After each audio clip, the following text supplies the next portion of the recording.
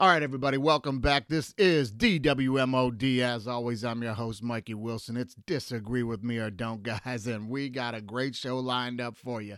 We're going to be talking a little bit of Major League Baseball, how those rule changes are playing out in the spring training right now, see how some of that stuff's landing. We're going to be talking a little bit of the state of the LA Lakers. Some people took offense to what we had to say in our social media videos, and it appears we're probably right.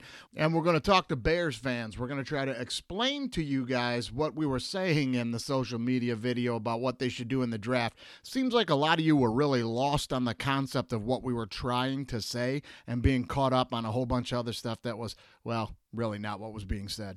We also got special guest Clayton Snyder in the house. He's stopping by for a little interview. You might remember Clayton Snyder from the Disney Channel middle school teenage drama that started it all for the Disney Channel, really. If you guys remember Lizzie McGuire starring Hilary Duff. Anyway, Clayton was a big star on that show, and you might be wondering, well, what's he coming on a sports comedy podcast to talk about? And you're going to see some really interesting stuff. Now, there's plenty more to get to than everything we just mentioned right there. You know we're going to do quick hits. You know we're going to get to some knock it off. But, hey, man, you know what I'm going to say. Let's start the show. This is DWMOD. As always, I'm your host, Mikey Wilson. Stay with me now.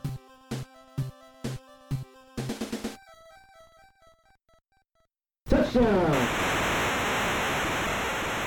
Hey, the Pistons are scrappy, but it's quickly looking like we got all our balls in that lottery bag. Down! Hut!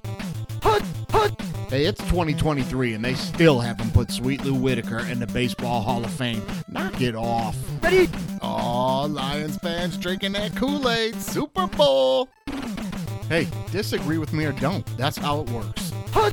Hut! For everybody that was laughing at Dan Campbell, he has delivered everything that he has promised, and now the NFL world is bathing in the grit and drinking the Kool-Aid of the Detroit Lions. The man is the coach of the year. Down! Everybody's up in arms about a college football playoff expansion. Make it 8, make it 10, make it 16. It doesn't matter. Hut! In 5 years, the two super conferences known as the SEC and the B1G will have their own individual playoffs, and those two teams will meet Ready? in the college Super Bowl. Bet on it. Hey, disagree with me or don't. That's how it works. Oh, yes, that's how it works. And trust me, guys, there's going to be enough of it to go around on today's episode. But before we get started with that, guys, let me remind everybody that the launch for Honest Network is coming up on April 1st, right? Here we go.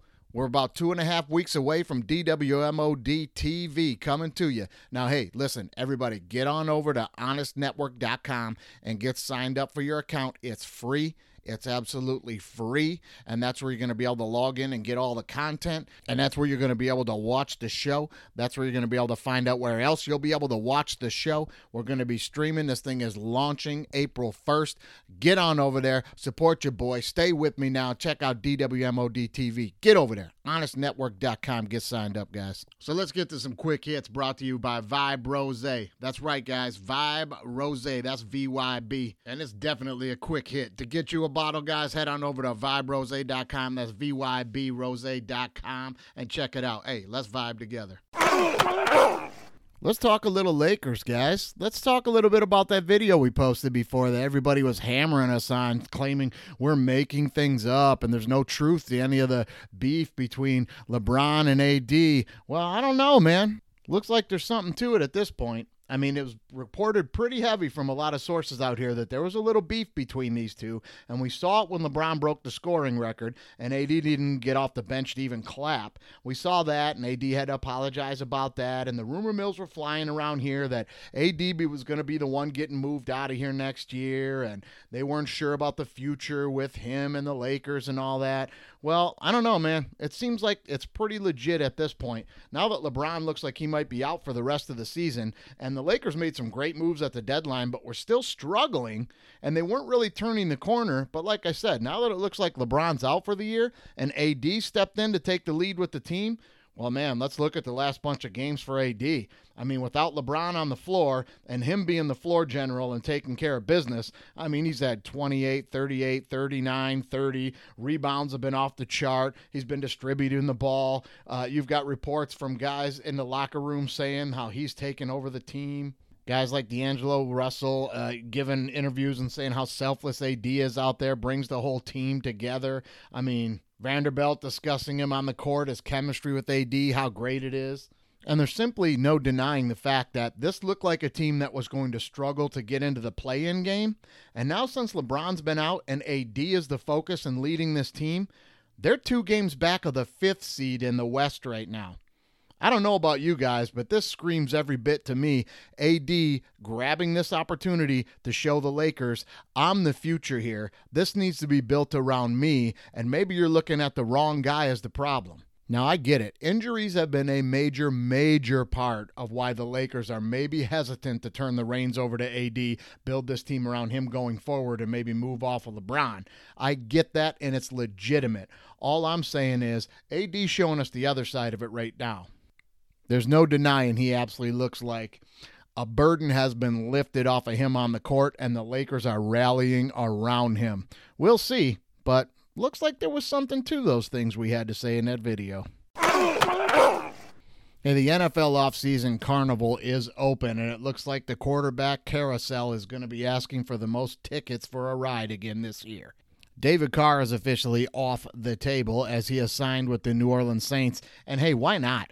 I mean, everybody's like, why the Saints? And the Saints aren't looking that great. And what's he going to have there? And why would he go there? Why would they be interested in him? Let's not forget that the voices of chatter on that big network you watch all the time had quite a few guys last year picking the Saints as a dark horse to make a Super Bowl run with Jameis Winston before the season started. Yeah, I'm not making that up. They were. This is a team that has a very good defense, solid receiving core, and if guys like Kamara can get settled, straightened out, and stay healthy, this is a team that is absolutely going to compete in the NFC South with a quarterback like Carr. Great move for them.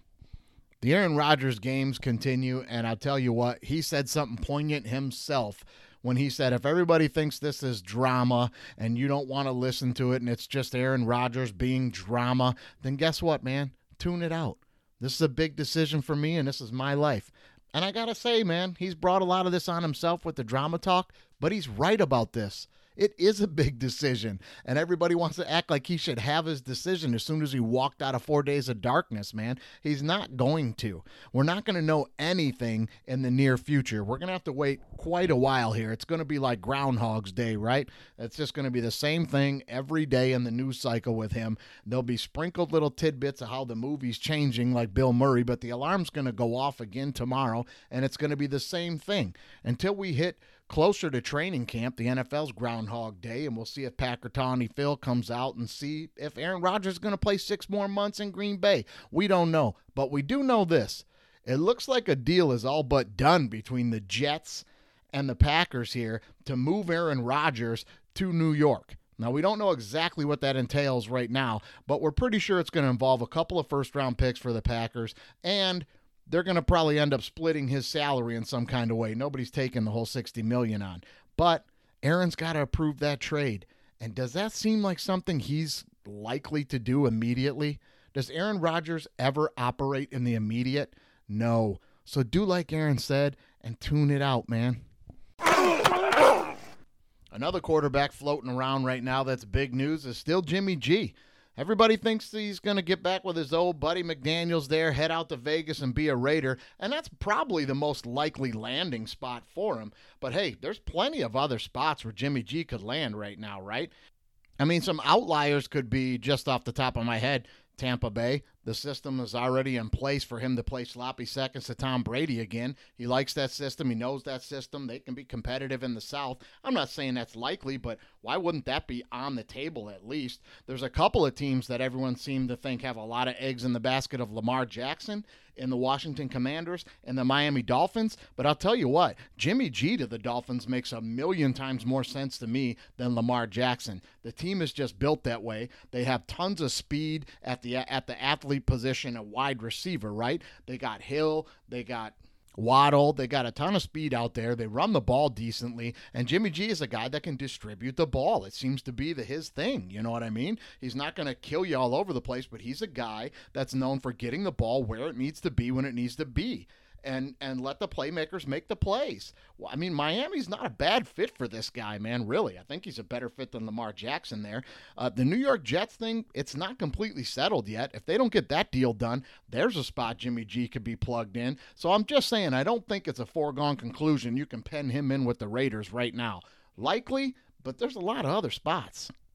But I'll promise you one spot that's not going to happen. Stop listening about the Colts. The Colts are done with that, trying to bring in a veteran guy to fill this position right now so they can make a run at the division. That time is over. The Colts are making a move and getting a quarterback in the draft this year, and that's where they're going. So don't listen to Colts talk with Jimmy G. Hey, let's give a big NFC North salute to my man Adam Thielen. He got let go by the Vikings this week. Looked like it was a foregone conclusion. He's kind of fallen down the depth chart there with possessions, and rightfully so. They've got a plethora of young receivers, probably the best one in the game in Jefferson, and it's probably just time to move on off that salary. But that being said, Adam Thielen is the poster child for chase your dreams, kids. I'm telling you that right now. I mean, this is a guy that came out of nowhere and wound up the third all-time leading receiver in receptions for the Minnesota Vikings, man. I mean, he's only behind Randy Moss and Chris Carter. And I'm telling you what, that's some pretty special company for a kid coming out of Minnesota State in college who was just invited to a tryout at a rookie camp and turned that into being one of the primary receivers in the NFL for a couple years. This guy was second-team All-Pro, 1,000-yard seasons. I mean, this guy was a star in the NFL for a minute. Got some big paydays, and, big congratulations to him on his team for the kid out of Detroit. Well, he's born and raised in Detroit Lakes, Minnesota. But, hey, it's Detroit versus everybody, right? Stay with me now. That was Quick Hits brought to you guys by Vibe Rose. But hey, now it is time for us to get into my favorite part of the show every damn time, and that is Knock It Off. And we're about to get pretty heavy on Major League Baseball. All right, everyone, time to do me a favor and knock it off. Well, Major League Baseball is at it again with their rule changes this year, trying to pass the narrative that nobody's watching baseball anymore because the games are just too long. It's just taking too long, and people don't want to sit through that game. That's why we've lost eyeballs. No, you lost eyeballs because you've made the game completely boring by overvaluing the home run. You've heard us talk about this for years here on the show, and the problem is you've got a whole generation of kids that are now playing Major League Baseball that were brought up on launch angles and strikeouts because that's how you get a big contract in Major League Baseball. Ridiculous analytics by non-baseball people have pushed the game to a place where every front office thinks the game should be played by take a walk, strike out, or hit a home run. That's how you win. These guys grew up emulating guys like Barry Bonds, Mark McGwire, Sammy Sosa, A-Rod when he's juiced out of his head because that was just celebrated, the 60, 70 home run seasons when guys were just juiced. And now that that's leveled out, you're not hitting home runs like that anymore, number one. But number two, nobody bothered to learn how to hit. None of these guys were looking at players like Derek Jeter or Miguel Cabrera, who hits a fine amount of home runs. His whole career, he's always hit a very decent amount of home runs. This guy, he won the Triple Crown. But you know what Miguel Cabrera does? Miguel Cabrera hits the ball wherever they pitch it. He's notorious for hitting home runs the other way, pushing the ball to right field. Guys like Tony Gwynn were a little before these new players' time, but guys like that could hit the ball, that would have scoffed and laughed at a shift all the way to third base. You know what I mean? Fact of the matter is, Major League Baseball has overvalued the home run. You take a look at all the guys that are making all the money on the hitting side of the game right now, and look at what their stat lines are. It's home run based for the biggest contracts. There's just no money out there anymore for a Gold Glove shortstop that hits 320 and only hits 19 home runs, but knocks in 85 RBIs and gets on base as your leadoff hitter all the time. There's no money in that anymore. You know why? Yeah, he doesn't have a great launch angle. Well, because of that, Major League Baseball has become completely boring. You're going to tune in for 3.5 hours, and you're going to watch everybody take a million pitches, strike out or walk, and you're going to get like maybe 2 home runs in the game. They've basically turned a 9-inning game into a game of home run derby. And have you ever watched one of those old episodes of Home Run Derby on any like ESPN Classics or something, where they used to do the old style 9 innings, 3 outs home run derby?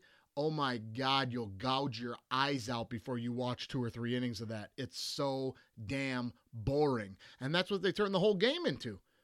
You're no longer watching baseball because we're not playing baseball. There's no balls hit. There's no plays being made. There's no when's the last time you saw a guy thrown out at the plate?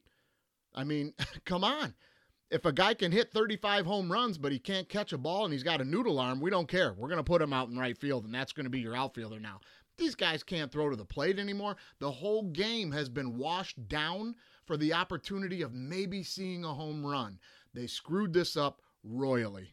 And now they know there's no way to fix this thing other than a whole generation coming up learning how to hit. It is going to take time. There's no quick fix here. It's not like basketball when they were overvaluing the slam dunk and then it got to a point where, okay, let's start doing a few things to manipulate the game here to make perimeter shooting the thing again. And it quickly turned and the whole game is now perimeter shooting, which that's a whole nother thing. Now they're dealing with half-court shots are becoming really boring now, man. We got to get back to some physical basketball, but that's another discussion. But you see how quickly a sport like basketball could turn off a mistake by overvaluing a certain aspect of the game.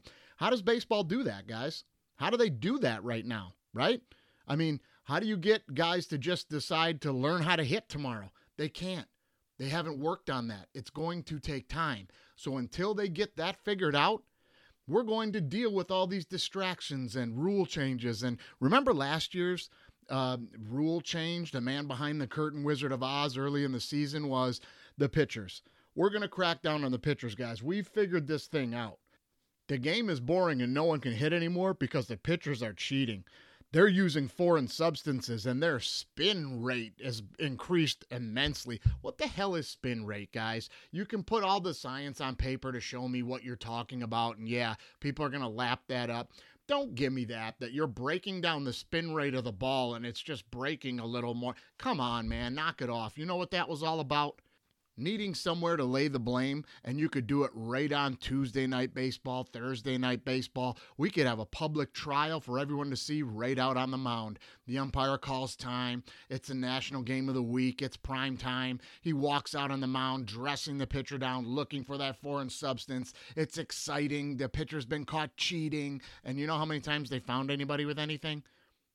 Pretty much none. Pretty much none.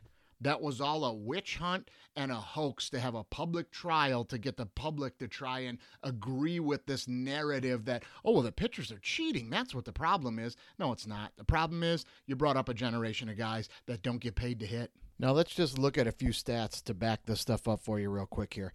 Let's look at team batting average, right? Team batting average is under 240, okay? And I'm not even going to go prior to 1998 here. From 1998 to 2010, only one team had a team batting average under 240 in all of those seasons, right? By 2022, 14 teams are collectively hitting under 240. I mean, that's almost half the league, guys. That's almost half the league. And by this point, more than half the league has a 25% strikeout rate. I mean, come on, man. Now, let's look at a few total league numbers, okay? In 1990, the league had 23,000 strikeouts and 3,300 home runs.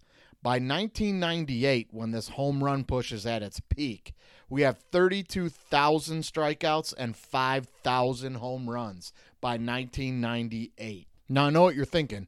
5,000 home runs for the season, man. That sounds exciting, right? They've raised the number of home runs to 5,000. You raised the number of strikeouts by 10,000. You raised the number of home runs by 1,700. And do you know how many games there are in a Major League Baseball season? 4,860. So you've got 5,000 home runs now over the course of 4,860. Guys, that's like one home run a game, man. We're averaging one home run a game. That's supposed to be extremely exciting, and you've raised strikeouts by 10,000. No, this doesn't work. and it just keeps getting worse.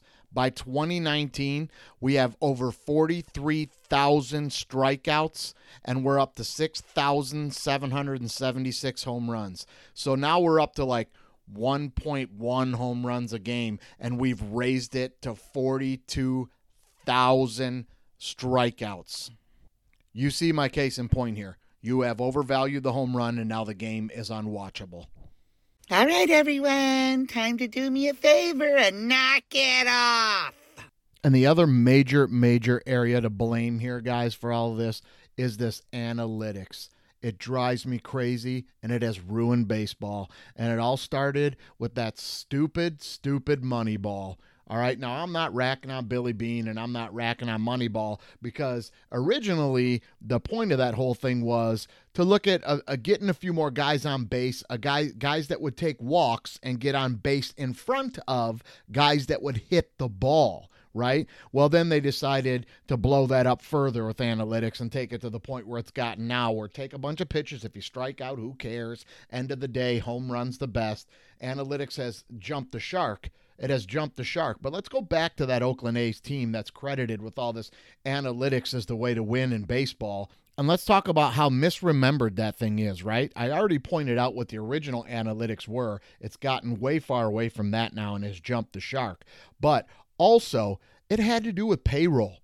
They were trying to be as cheap as they could and win games. So they were looking for, at the time, what was not monetarily valued, and that was a guy taking a bunch of walks, right? Mitch Moreland, first baseman, guy who takes a bunch of walks. You don't have to pay a bunch of money, and he'll get on base in front of the guys we are paying, and then we'll get runs. So it's misremembered that had a lot to do with having a low payroll and not just hitting home runs, okay? But the thing that is also mostly misremembered about that Oakland A's team that they don't even discuss in the movie Moneyball is the pitching staff, guys.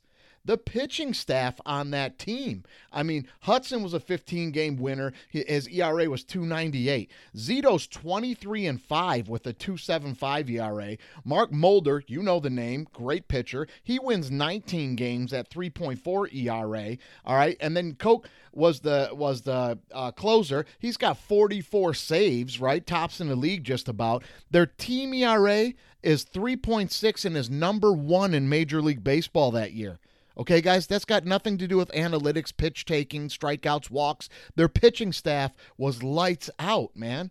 And as far as like the 20 in a row, I mean, look at that pitching staff. But you mainly remember that Oakland A's team for the monster comebacks late in games, like their ninth inning comebacks that they would have. There were several of them where they were coming back from 5, 6, 7, 8 runs in the bottom of the ninth inning. Guys, that's got nothing to do with analytics and everything to do with being a red-hot team that is scoring runs late in the game. I mean, getting 7 runs in the bottom of the ninth has nothing to do with the algorithm showing where you can take pitches and move a guy over by hitting a home run. I mean, it's ridiculous, man. It's quite often misremembered.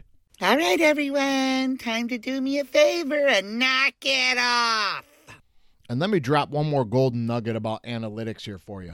Okay, now, I do understand the law of averages, okay? There is some of the stuff that I can understand the concept behind it. I'm not for it because I feel like baseball, more so than any other sport, is absolutely a feel game. You know, you're not getting a ton of film to figure out what they're going to run in defenses and how we can double team this guy when he's got the ball. It's different than other sports, man. It is very much about being hot, being streaky. It's mental. There's a lot of gut feeling that goes into where to play guys and how to do it, and that's how you be successful at it. But I do understand that there is the long game in some of these analytics over the course of 162 games.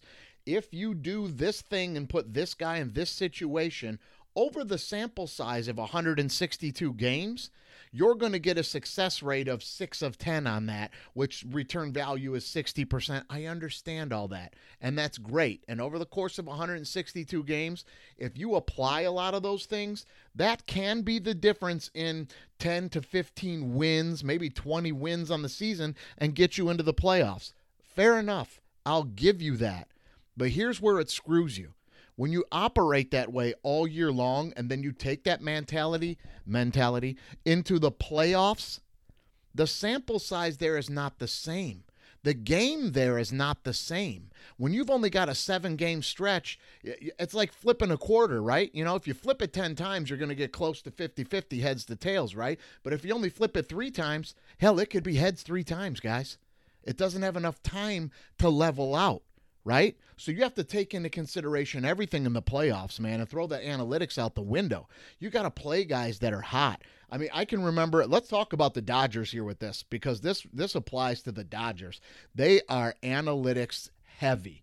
It is known that Roberts is not making a lot of decisions. They're coming from up top, from some computer analytics, okay? And they do great. They've won the West how many years in a row now? They dominate the regular season. It works really well for them over the course of 162 games.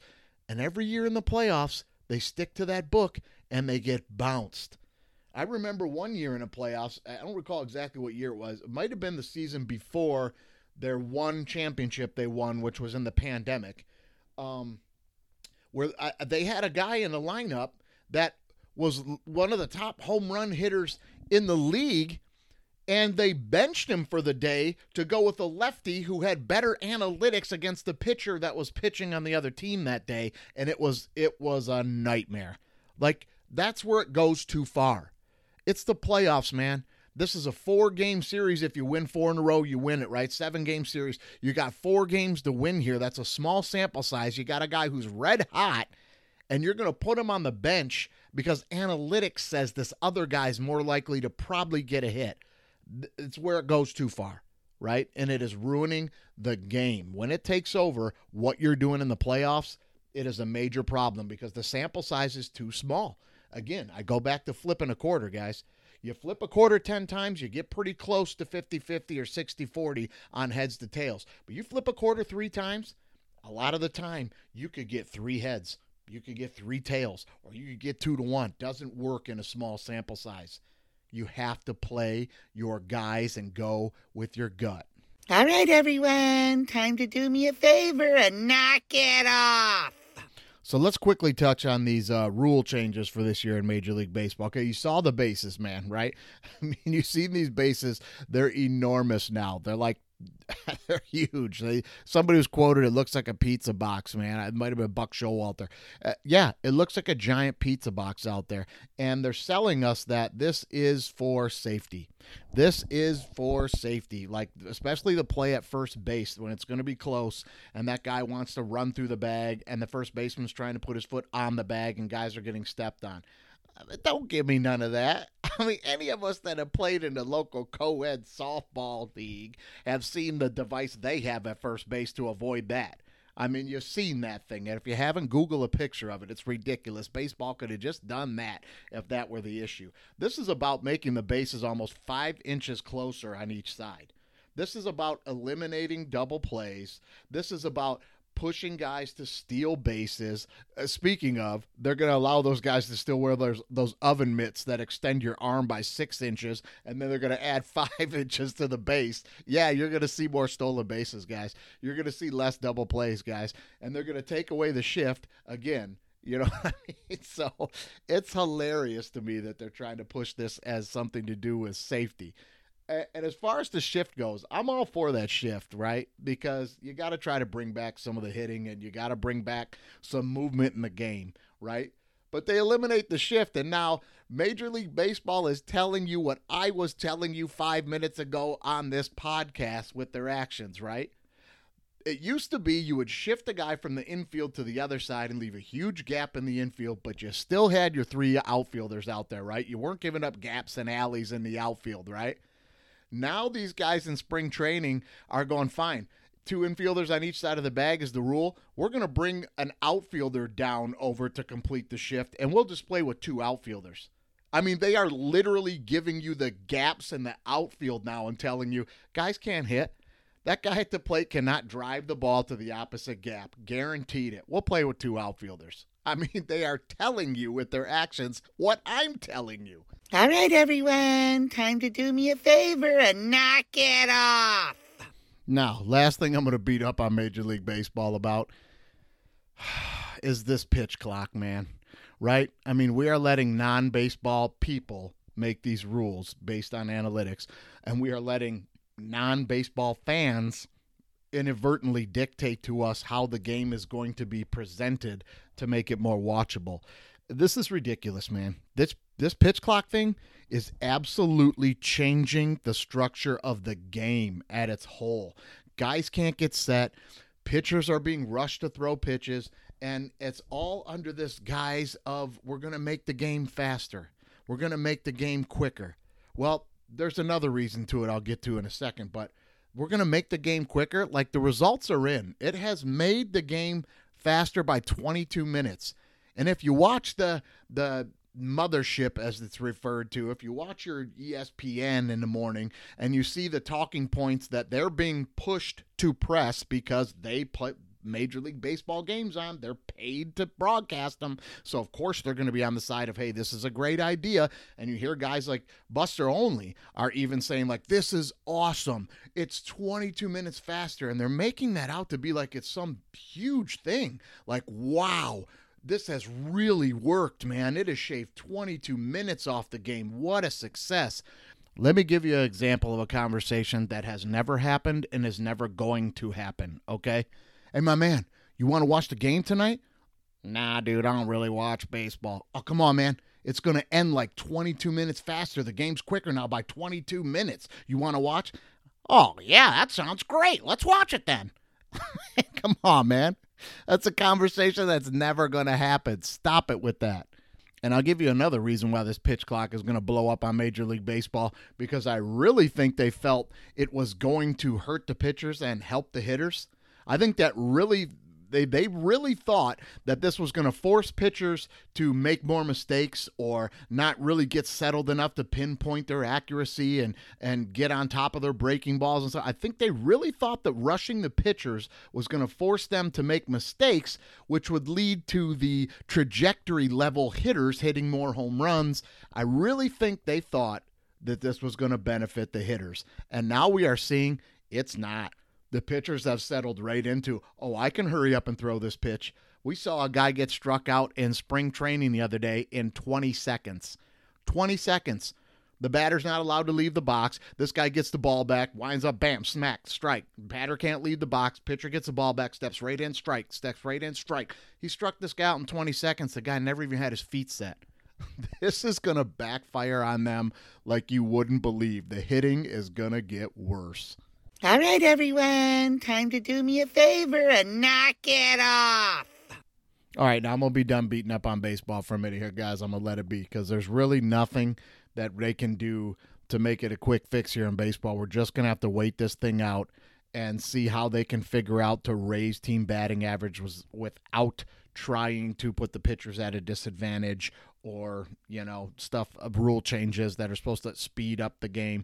They know the problem is batting. They know that they need to get these team averages up, and I just don't know how they do it in a quick fashion. It's just not going to happen quickly, guys. But anyway, hey, let's get to the guests, man. We got Clayton Snyder here, a good buddy of mine. We spent a lot of time together over at the Groundlings, putting some shows together, had a lot of fun over there. And I'm telling you, he is one of the best dudes you can know, just a stand-up dude. And we sat down to talk about some things that I think you're going to find really fascinating. Let's welcome him to the show, man. Clayton Snyder, welcome to the show, man. It's good to see you. I agree. It's great to see you too. Looking well as always. Oh, shucks. You too, man. Good to see you. Well, listen, I was telling people at the beginning of the show who was coming on today, and I told them, you might not recognize the name, but when you see the face, you're going to know him. And bam, there it is. So now all you ladies and gentlemen, you definitely won't recognize this name, but you might recognize his face, maybe. Yeah, if you look back 10 years. So as soon as you popped on, I'm sure they're all realizing who it is. So anyway, your early acting fame, Lizzie McGuire, right? Ethan Kraft on the show. That's right. Oh man, good memories. Oh man, so much pasta. It was great. Golden years. Well, I gotta ask you, how you even got into that at a young age? I was one of those kids who enjoyed movies a lot, like a lot of us did, and just enjoyed impersonating and repeating characters that I liked. I was a big Jim Carrey fan. Loved me some Ace Ventura, and I just be quoting movies all over the house, and I enjoyed entertaining people and making them laugh a whole bunch.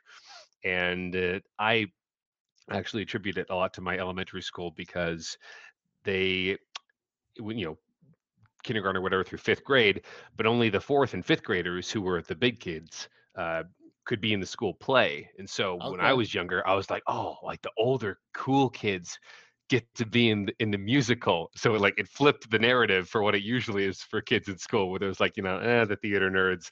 And I was like, Sure. wow, that's what the cool, popular, cool kids do.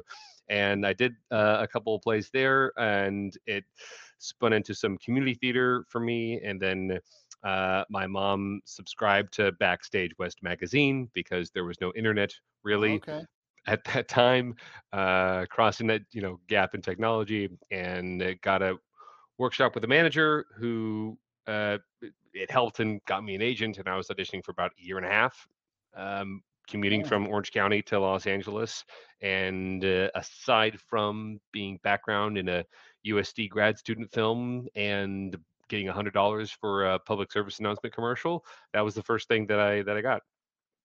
That's crazy. I mean, that's Yeah, crazy. Like, but it happened pretty quickly. Now, to yeah, me, I'm like, that's relatively. something that is gonna live on forever because that generation of kids that were watching that, they're sharing it with their kids now. You know what I mean? Like, Yeah, well, now that Disney Plus has got it streaming, yeah, there's always that possibility. I hadn't really thought about that. How there might be like, oh, I love this when I was in middle school, or this helped me like talk about things that were going on back then, or I don't know what people might say. I'm telling you, I Um, show I show my son all kind of stuff I watched when I was younger. You know, that's just what you I do. thought You about that. know what Like, I what am mean? I gonna pass on? What am I just gonna pass Yeah, on? right. Yeah, what are you gonna pass on and what are you gonna pass on? I get it. That's I right. get it. That's great. Well, is it strange? Like, you still have like now grown women that come up to you that were crushing on you when they were younger? Is that weird or what? All these grown women are approaching me. Yeah, it's crazy I'm story. sure they don't I mean, approach you, but no, I mean, the rate of approaching from others, men or women, old or young, has definitely declined over the years. But there's definitely moments here and there. I work in residential real estate now, and now and again I'll be talking with a client, and like we'll be, working with them and showing them homes, and it'll be like the third or fourth time, and they're gonna be like, okay, I gotta ask, I'm so sorry. Are you the guy? I'm like, yes, I am. They're like, oh my gosh, I knew it. And it'd be like a married right, couple. They'd be like, I told you it was him. right, But yeah. right. It's just gotta be, it's never gonna end, but it probably never gets old. But now you Well, continued just going to public school while you were doing that, right? I mean, yeah. I was actually in middle school, in public middle school, playing kid in public middle school, and still commuting from Orange County to LA during that time. yeah, that's crazy, man. Now, is there any truth to the fact that you took Hillary Duff to one of your dances? Is that true? Yeah, it's my. I don't know who's. I think it was my mom's idea of like, oh, like that'd be fun, Great.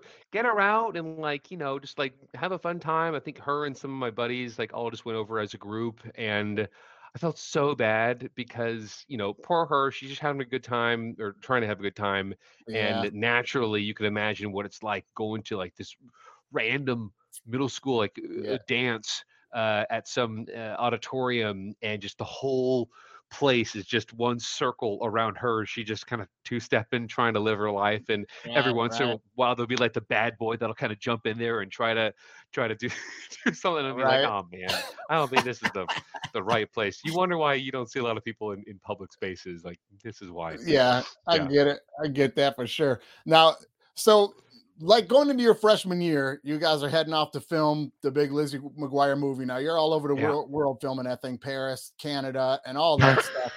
I Well, mean, almost. Yeah. yeah, oh, what? You're in I thought I you're don't in know. Japan. You're in Yeah, Sydney. You're I mean, what a great experience for a kid for sure. But that brings me to my next question because here's something a lot of people don't know about you was that you're also a professional athlete, man. Like, well, were, yes, was. Yes, formerly, indeed. yeah, I mean, you were a big time water polo player, man. A lot of people may not know that, but it's completely fascinating because I mean, obviously I was looking up some stuff, but it said that Your freshman year, after you had to miss playing that year because you were filming the movie, right? Yeah, that was actually a really hot moment of my life because the it's just, how do I say this? I'll just say that no one had any idea that the show was going to blow up like it did.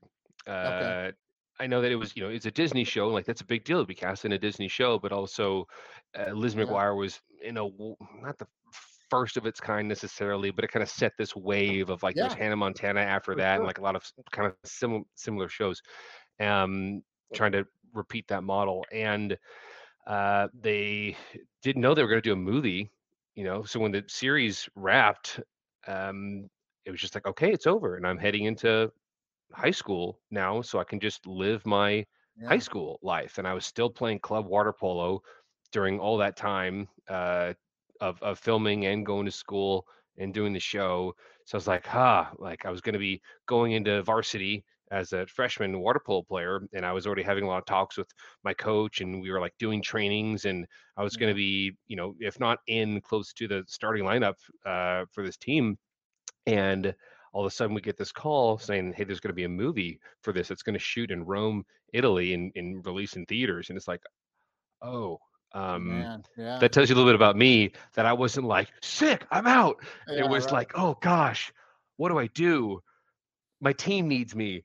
What do I tell Yeah. my coach? Like Be an that's where my athlete, head man. was That's at. And I athlete. I remember the day that I walked on the deck during practice, either before or after, and I knew I had to tell the coach, Dave Carlson, and I come up to him and I was like, hey, coach, by the way, we got a call about the Liz McGuire show, and they're going to make a movie for it in Rome, and I've decided that I'm going to do that and miss freshman season.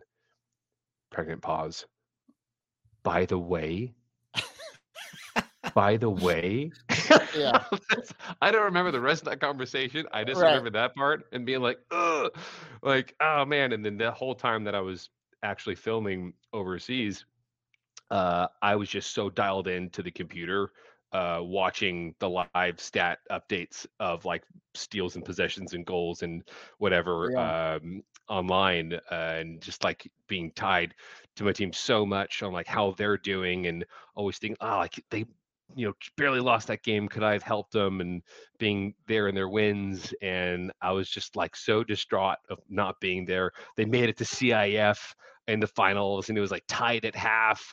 And I was like, gosh, if I was there, like they could have won that game as a freshman. And Yeah. I was like, you can ask my parents. They're like, you were depressed, like you really, like you were in a dark place. You were really sad about that. And so afterwards, it was like, okay, I can. Like, there's like three main things. There's academics, there's athletics, and there's acting. One of them's got to go, at least for now. And it's like, well, they always say stay Yeah. in school, kids.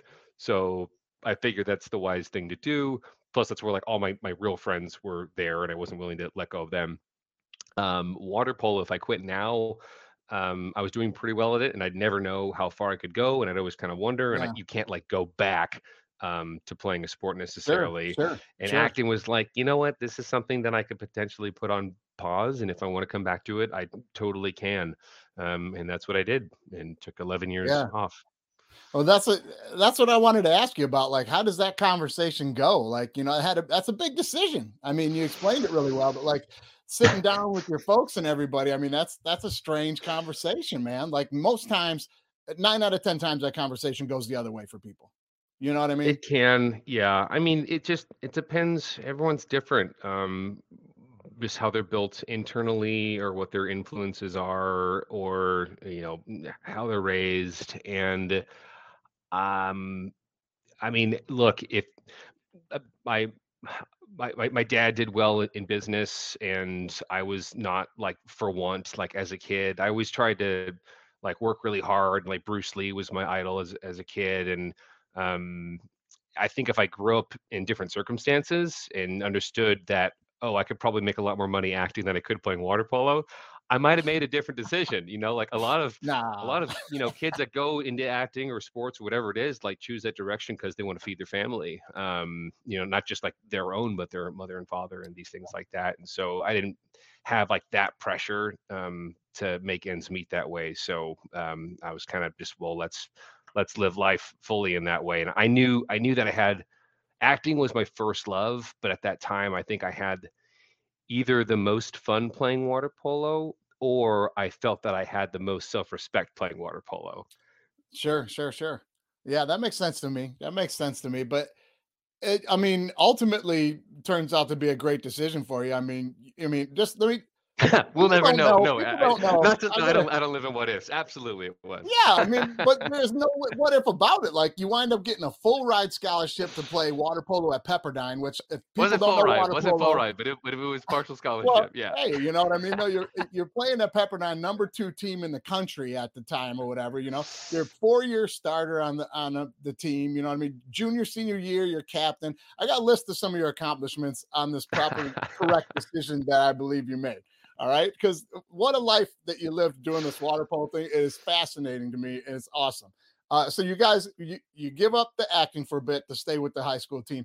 You guys win the CIF championship one year. You go to 3 of them or something like that. You win Yeah. one of them. You're named player of the year. That's a big deal. You go to Pepperdine, 4-year starter, junior, senior year, you're captain and all that. All-American. I mean, that's a big deal. Yeah, that's a big deal, man. And then you got named to the Speedo Cup team. You guys won that championship. Then Yeah, that was training with the during Liz national McGuire team. filming. That was a 14 and under cup playing with Yeah, the SoCal Water that's a Polo big Club. deal, right? Yeah. How hard Yeah. is it to get added to that It was team? like that was like the national championship of age group water polo at the time, I would say, for 14 and unders. That's a huge big deal, man. That is immensely difficult to achieve. People don't understand that across sport. That is immensely difficult to achieve. And then you're training with Team USA, and then you go over to Europe and you're playing some pro water polo over in Europe. Now, what is that like? Oh man, that's what is that like? It is for me. I look back on it both.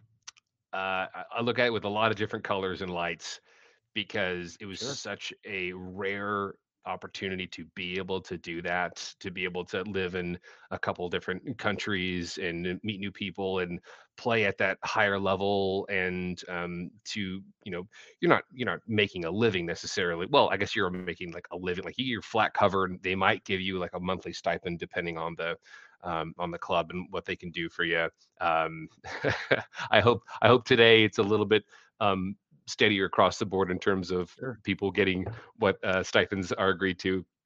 But also, I'm the only American out there, and not everyone always speaks English all the time. And it's like a sport that you go over there kind of into the late fall through the winter. So Okay. like not the best weather all the time. And my style of play that I was used to in college actually didn't translate very well over to the European style, especially in my first year in Italy. I was used to being very, like muscle, work hard, and like the more I can outmuscle or outwork my guy, the better I'll do. Where Yeah. in Italy, it was like a lot more finesse and flow, and if you make like too big of movements, kind of as you might see in a soccer or football game, guys will feign that you're being too rough with them and Oh, cause gotcha. turnovers. And that happened to me so often. It was very, very frustrating and difficult to adjust to. And then my I was racking up some injuries as well and trying to continue like to push forward. And my last year, um, uh, first year played in Italy, second year played in Hungary. Had a better time in Hungary. Really loved those guys. It was in a small town called Kaposvár. Probably if I wanted to, I could have stayed there for a couple more years now to like continue to develop and have a great time Yeah. over there. But I felt I was doing this because I wanted to shoot my best shot at making the what would have been 2016 Olympics. And I felt like in order to progress where I needed to, I had to play at the highest level I possibly could with the best coach I could possibly get connected with. And so I went on this crazy trip at the end of my season in Hungary, crossing the Hungarian-Serbian border, and there was like a passport patrol duty thing there where like, hey, if you cross over the border, you're not going to be able to come back into the EU. It's this whole thing. Like, am I going to shoot my shot if I try to fly back into Italy, or they're going to send me back to Serbia and I'm going to be like stuck over here? Like, what does that look like? And I'm just going Right. for it. Visited a whole bunch of different clubs, thanks to a dear friend of mine. Shout out to Lazar. And got connected with this young team in Montenegro and Herceg-Novi, under Vladimir Gojkovic, one of the best Montenegrin players. He had just retired. He's now the Montenegrin national team head coach. And I was kind of this I asked for a month's extension to my preseason training because I was going to be best man at my brother's wedding, and I was just training by myself at home, and I couldn't get out of my head how big I remember those guys being there. They're in the Adriatic League, which at the time was the biggest, meanest league in the world, playing against 6'7" Olympic medal Croatians and Hungarians. Big time athletes, And man. they're big boys. Yeah, all the Yeah. guys that would play basketball and football in the U.S., they play water polo. Yeah. So over for there. everybody out there listening right now, like just go in your backyard pool and try to tread water for a minute and a half. Now jump in the pool with those guys and crawl all over each other, pulling you around, banging around. I mean, come on, that's a lot of work, Yeah. man. So I was trying to get bigger and bulkier, but like I lost some of my water touch, and then I get food poisoning my first weekend there, out for 2 weeks. Finally got better. First scrimmage back against the Russian club team, pulled both my hamstrings, and it's just like wasn't going well for me. There was a new national team, U.S. team head coach, um, rotating in, who like wiped the slate clean of everyone of my generation. It was like starting afresh new from big kids Yeah. that looked promising. So it's like I'm not having fun, and things aren't looking good in this direction. So I'm gonna hang my cap, as it will, and come back to the States. Well, But that's amazing, man. I had to quit though. Now that's the tough part. If you've Yeah. been, a team captain, team player, like I can do it, and then you get to this point of like, oh, I'm quitting. Oh no. Yeah. And Yeah, that can be a man. Just dark hearing you place. say it, I can feel that. I'm like, oh man, yeah, like that's a tough spot to be in Yeah, when you I can compete at smile that about it level, man. now. I can smile about it now. I wasn't smiling Yeah. then. Yeah. No, not at all, man. That's like Yeah. people, and again, people don't understand the amount of work that goes into doing something like that at all. We had a kid on our team this year at Calabasas High School that is a big time snowboarder, and he's Hmm. on the national teams and things like that. But he had never attended high school. He had never attended high school, and this year, his senior year, he kind of had that talk like you did with your folks, and he said, "I want 1 year of normalcy." He said, "I want to Mm, not snowboard this year."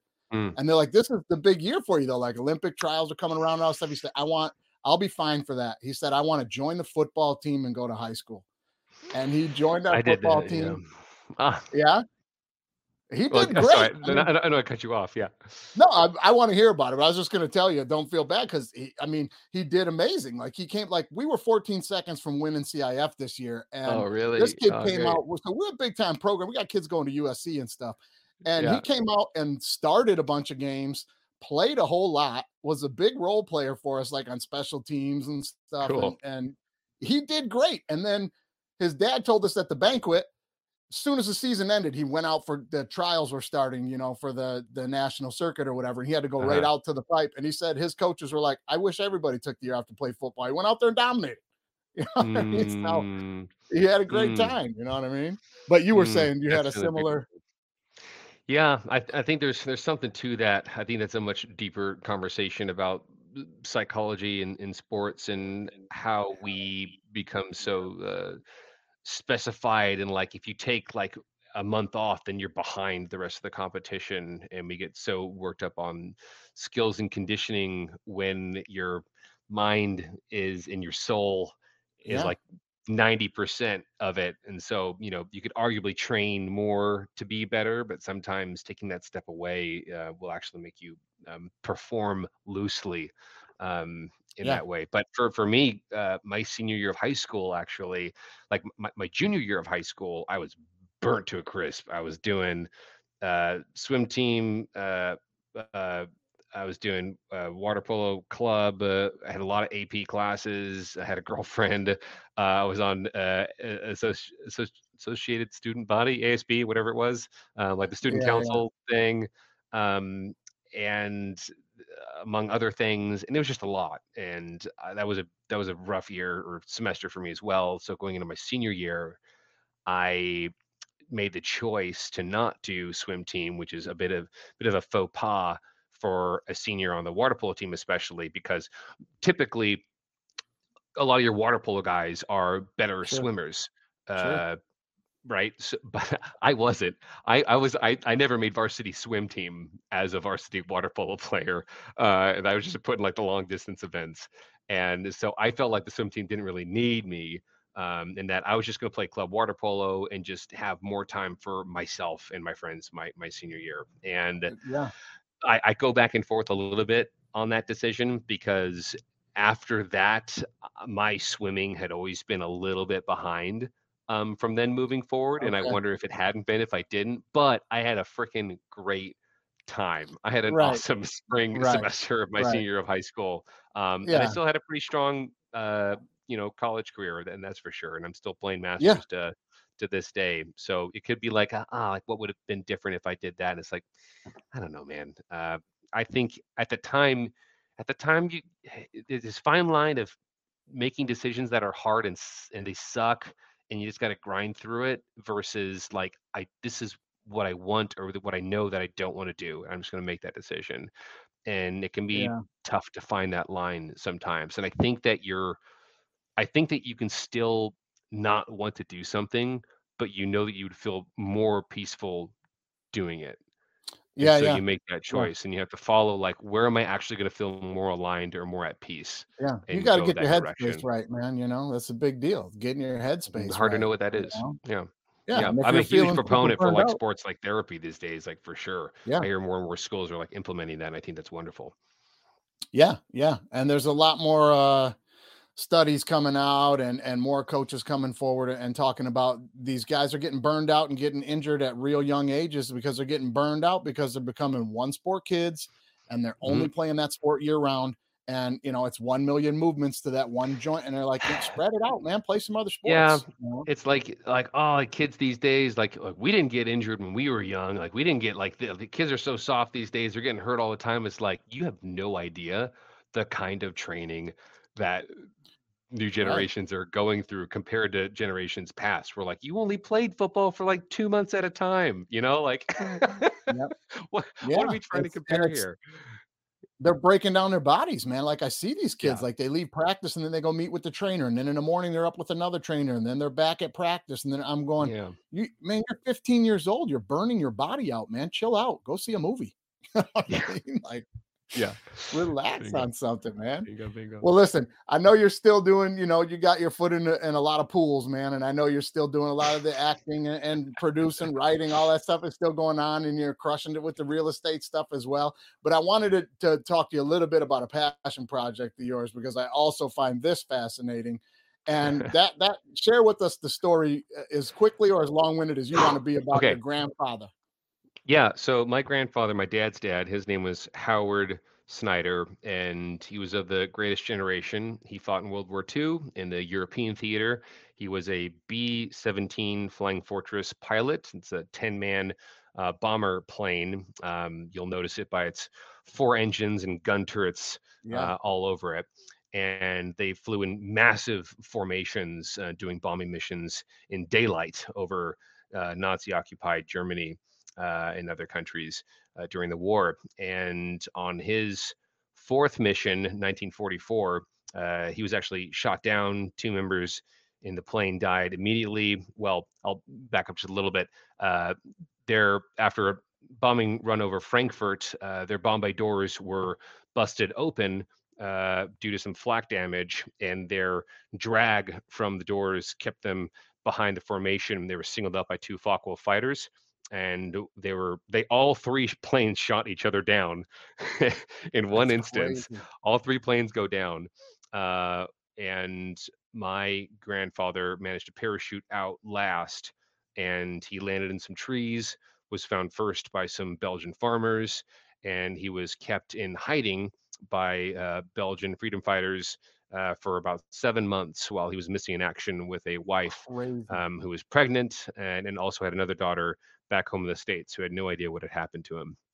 and he eventually got connected. He kept trying to escape to Spain, but every time that it would be the night that they would try to send him out, Yeah. somebody would say, "Nope, something's wrong with the lines of communication. Something's not right. We're not going to go."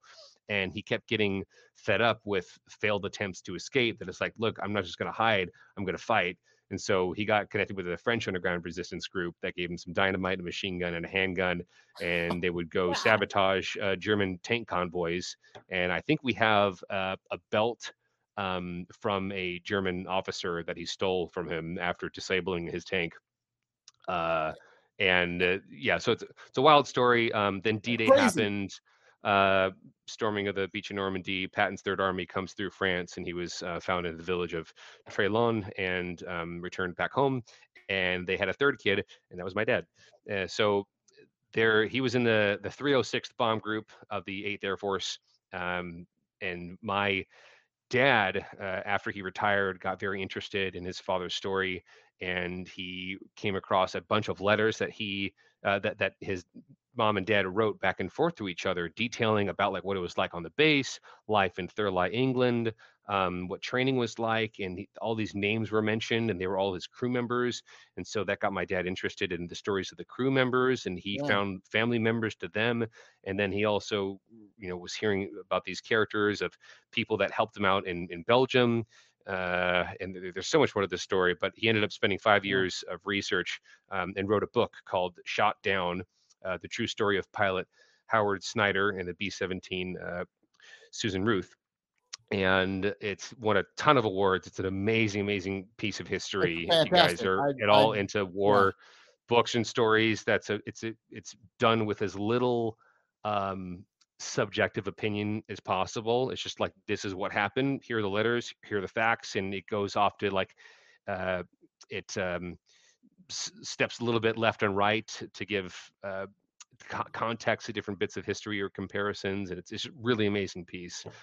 So we actually made a 15-minute short documentary about that whole thing, and I went back to mention about the two Focke-Wulf fighters because one of them crashed and burned with the pilot inside, and we actually know where the engine of that plane is today.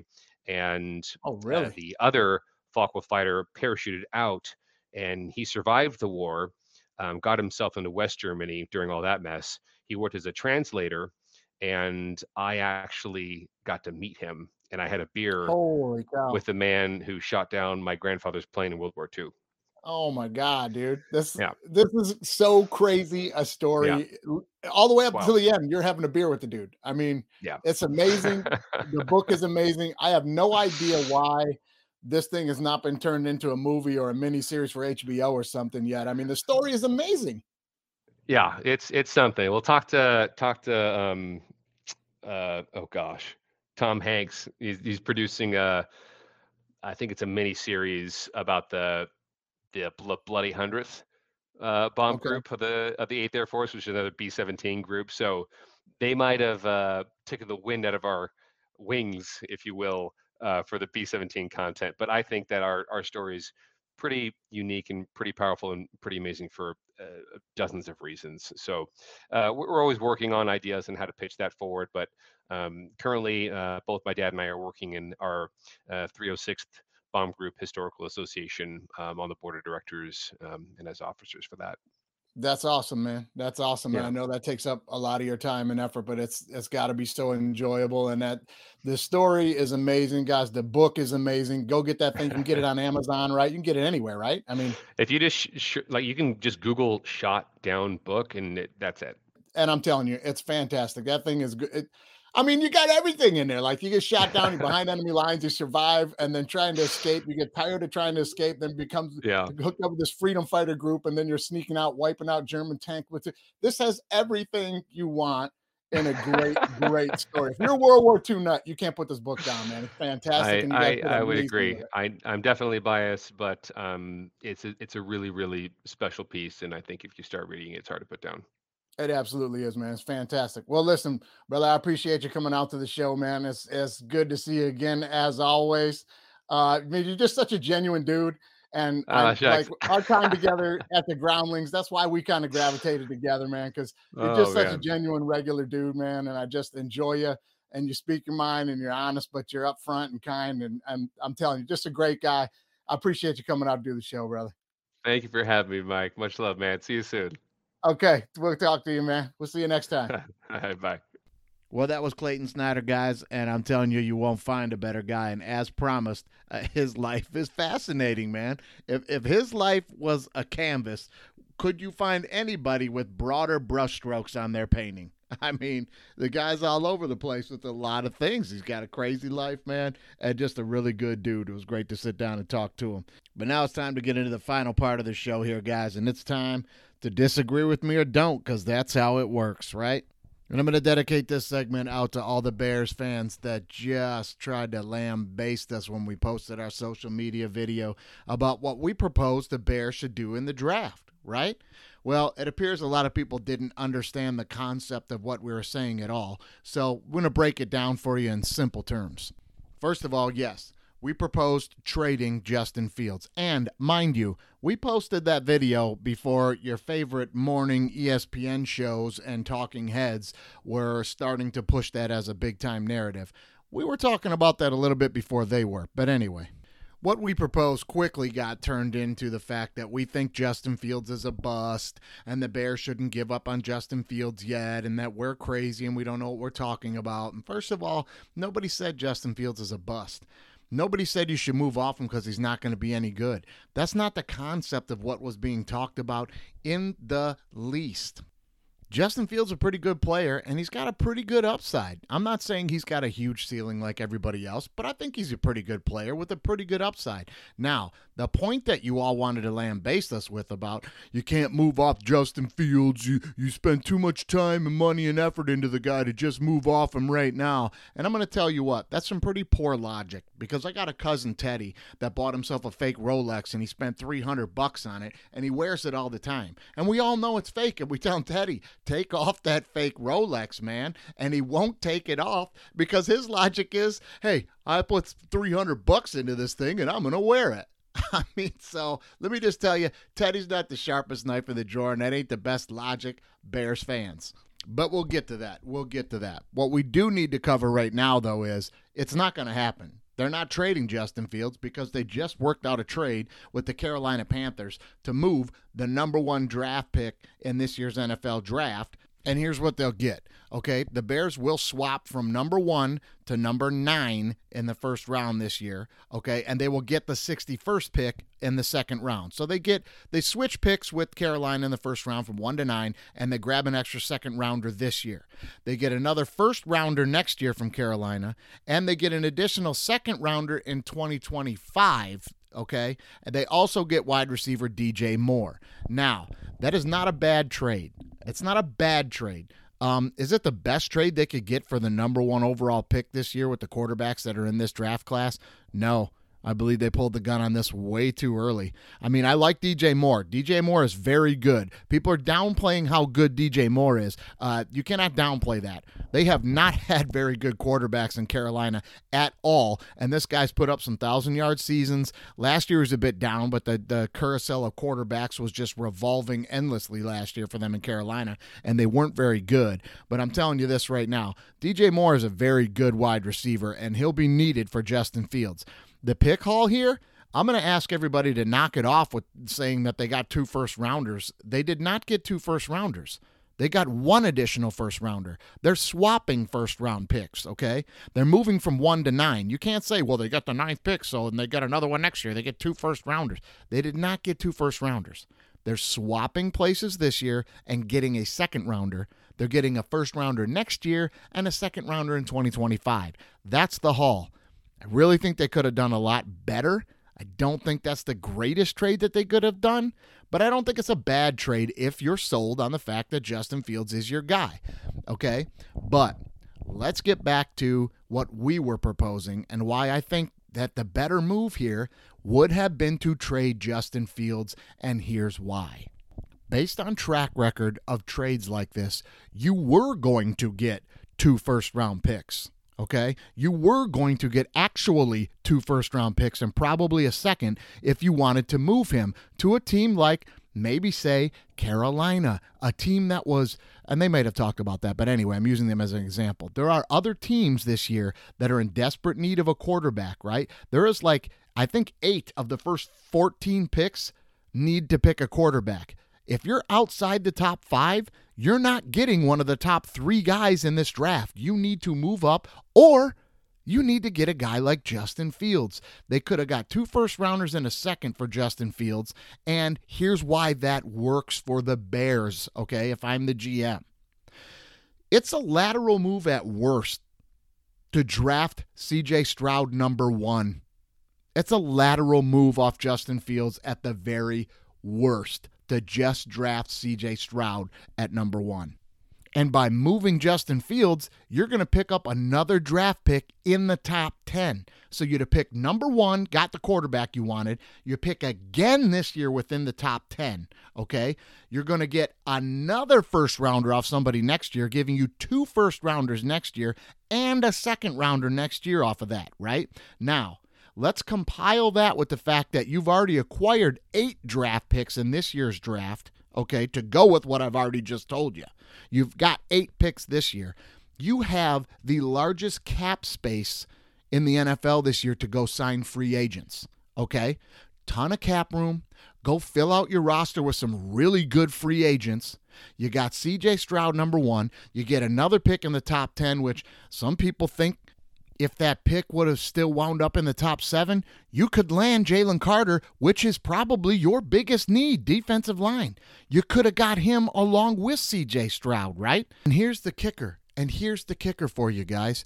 You got all this time and money wrapped up in Justin Fields, and it's nowhere near the money you're going to have to wrap up into him next year. Because next year, Fields is going to be looking for that contract extension. He's going to looking to sign a few-year deal with the Bears, and he's going to be looking to grab that bag. If you move him right now, you got Stroud, which again I believe is a lateral move at worst. I think he's going to be better. And you got a guy on a rookie deal. You got a guy on a rookie deal for a number of years, and that's how you get to a Super Bowl in the NFL right now. Spend that money on some free agents. Use up that cap space. Acquire all these extra picks, and that's how you rebuild the Bears in a year and a half.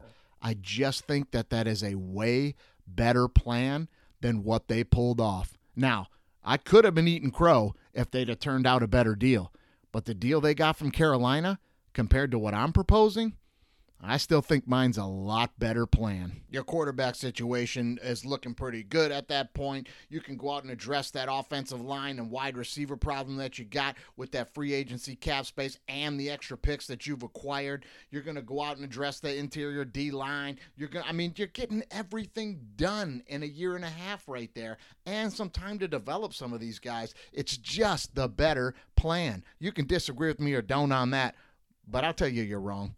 And only time will tell. We'll see. But, hey, thanks for tuning in, guys. As always, much appreciated. And we'll see you next time, which very well could be April 1st, honestnetwork.com, DWMOD TV.